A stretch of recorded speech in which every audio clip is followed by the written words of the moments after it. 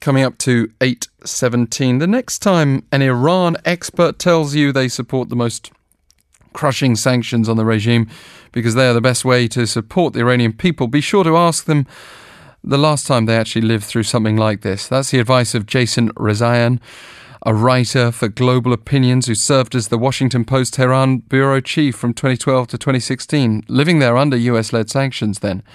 And with sanctions reimposed by the Trump administration going into effect yesterday, Mr. Rezaian joins us on the line to discuss how this will affect the lives of ordinary people. Thank you for joining us. Thanks for having me on. Can you start by telling us what the immediate effect of these new sanctions will be on everyday life? Well, it'll play out over a period of weeks and months, but the first reaction, if it was anything like it was in 2012, will be a bit of shock.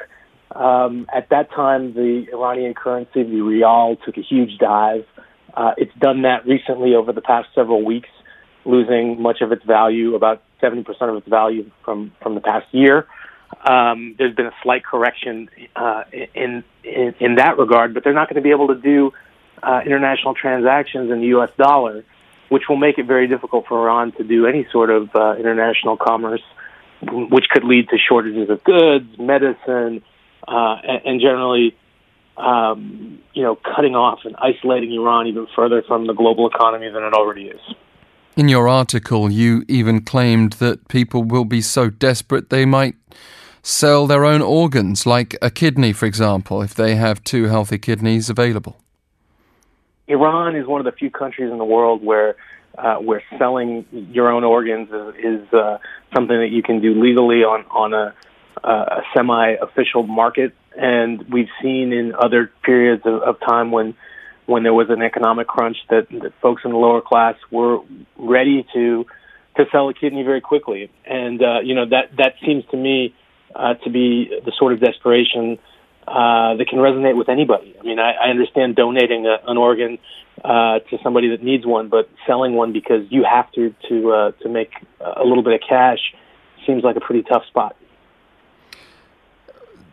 The suggestion here is that Iran will be so badly hurt because it will be removed from the international financial system. But countries like the UK, like France and Germany could well continue to stand up against the US move. Will that not lessen the blow?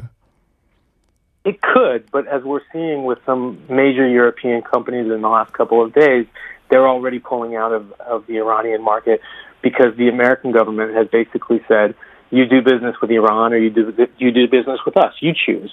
And obviously, the United States is the leading economy of the world, and large multinationals do not want to risk being cut off from the United States. I do think in the long term, the European governments and companies, the UK as well, will look to continue relations with Iran commercially as well as diplomatically.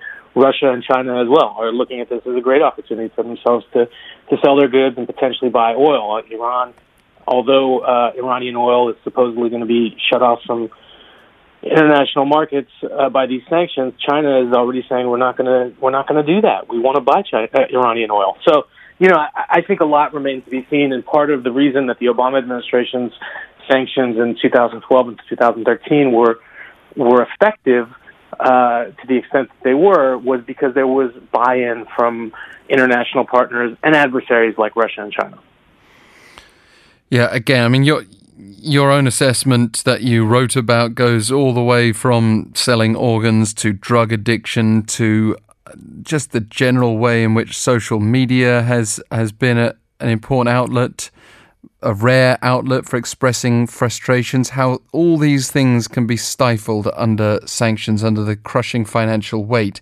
What was it actually like for you to work there for 4 years as a foreign correspondent and bureau chief? Well, it was very taxing at times. I enjoyed the experience of reporting from a country where there were so few foreign correspondents able to do so, permitted to do so. But it's a fascinating country with a multitude of voices, and the people and the government don't always agree on everything or even much. So it was a special opportunity to report on underreported stories. But as you mentioned in your intro, I was there during those crushing sanctions of 2012, and I saw the livelihoods and quality of life of people that I came to care about severely diminished. And I'm still in touch with people on the ground there, and they're very much concerned about what these new sanctions will bring. I mean, I think that the hope was in 2015 when the nuclear deal between Iran and world powers was struck that they would be coming out from under the weight of these sanctions. And, while the sanctions were removed and there was some financial relief, it didn't pan out in the way that many people had hoped. And part of that is because Iran's government has not proven to the world that it's a safe place for foreign companies and foreign investors to do business.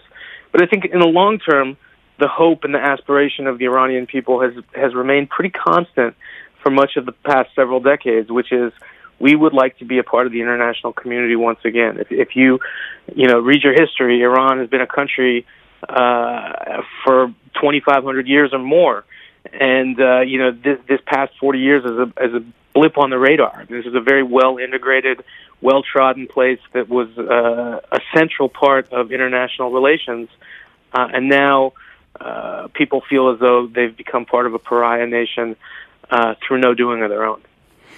Can you address a little bit further for us the regime itself? Because if someone came on the air here and said that sanctions against North Korea weren't such a good idea, they might be accused of being a kind of Kim Jong-un sympathizer or something along those lines. But it seems to me from your writing that you by no means are an apologist for Tehran's regime. Look, I spent 544 days falsely imprisoned in an Iranian jail under very ridiculous accusations that I was spying for the U.S. government. I've got no love for that regime, and I would love nothing more than to see a secular democracy thriving in Iran, in Tehran, and into the smallest villages in that country. I just don't believe that there's any anecdotal evidence to show that by sanctioning a country and forcing people into very difficult circumstances that they already are in, and even more difficult by creating these sorts of economic hardships and potential shortages and cutting them off even further from the world community. At the same time, the U.S. government has placed a travel ban on people of several countries, most notably Iran. It seems disingenuous to me that this is being done to come to the aid of the Iranian people. And I don't think that the Trump administration has made that case. That being said, as you rightly point out, I don't have a lot of sympathy for the regime in Tehran. And you don't think they will cave into this kind of pressure at all, the regime? Look, I don't think that they will unless they have to, right? And it is a well-armed state, and it is an unarmed populace. So, the hope or the desire that people will be so miserable in their conditions that they'll rise up and topple their regime, while that might sound good on paper to some, it sounds like a recipe for a lot of violence and a lot of innocent loss of life. So I worry about that. I also think that there is a potential that, as with North Korea, President Trump will continue to make the offer available to Iran's leaders that he would talk with them. But internal politics within Iran, something that as your listeners know, don't really exist in North Korea, do exist in Iran. There are a range of voices within a very confined political space. So, as an important distinction, we've got to leave it there. Jason Rezaian, Global Opinions writer for the Washington Post now. Thank you. Thank you so much. Thank you for having me on.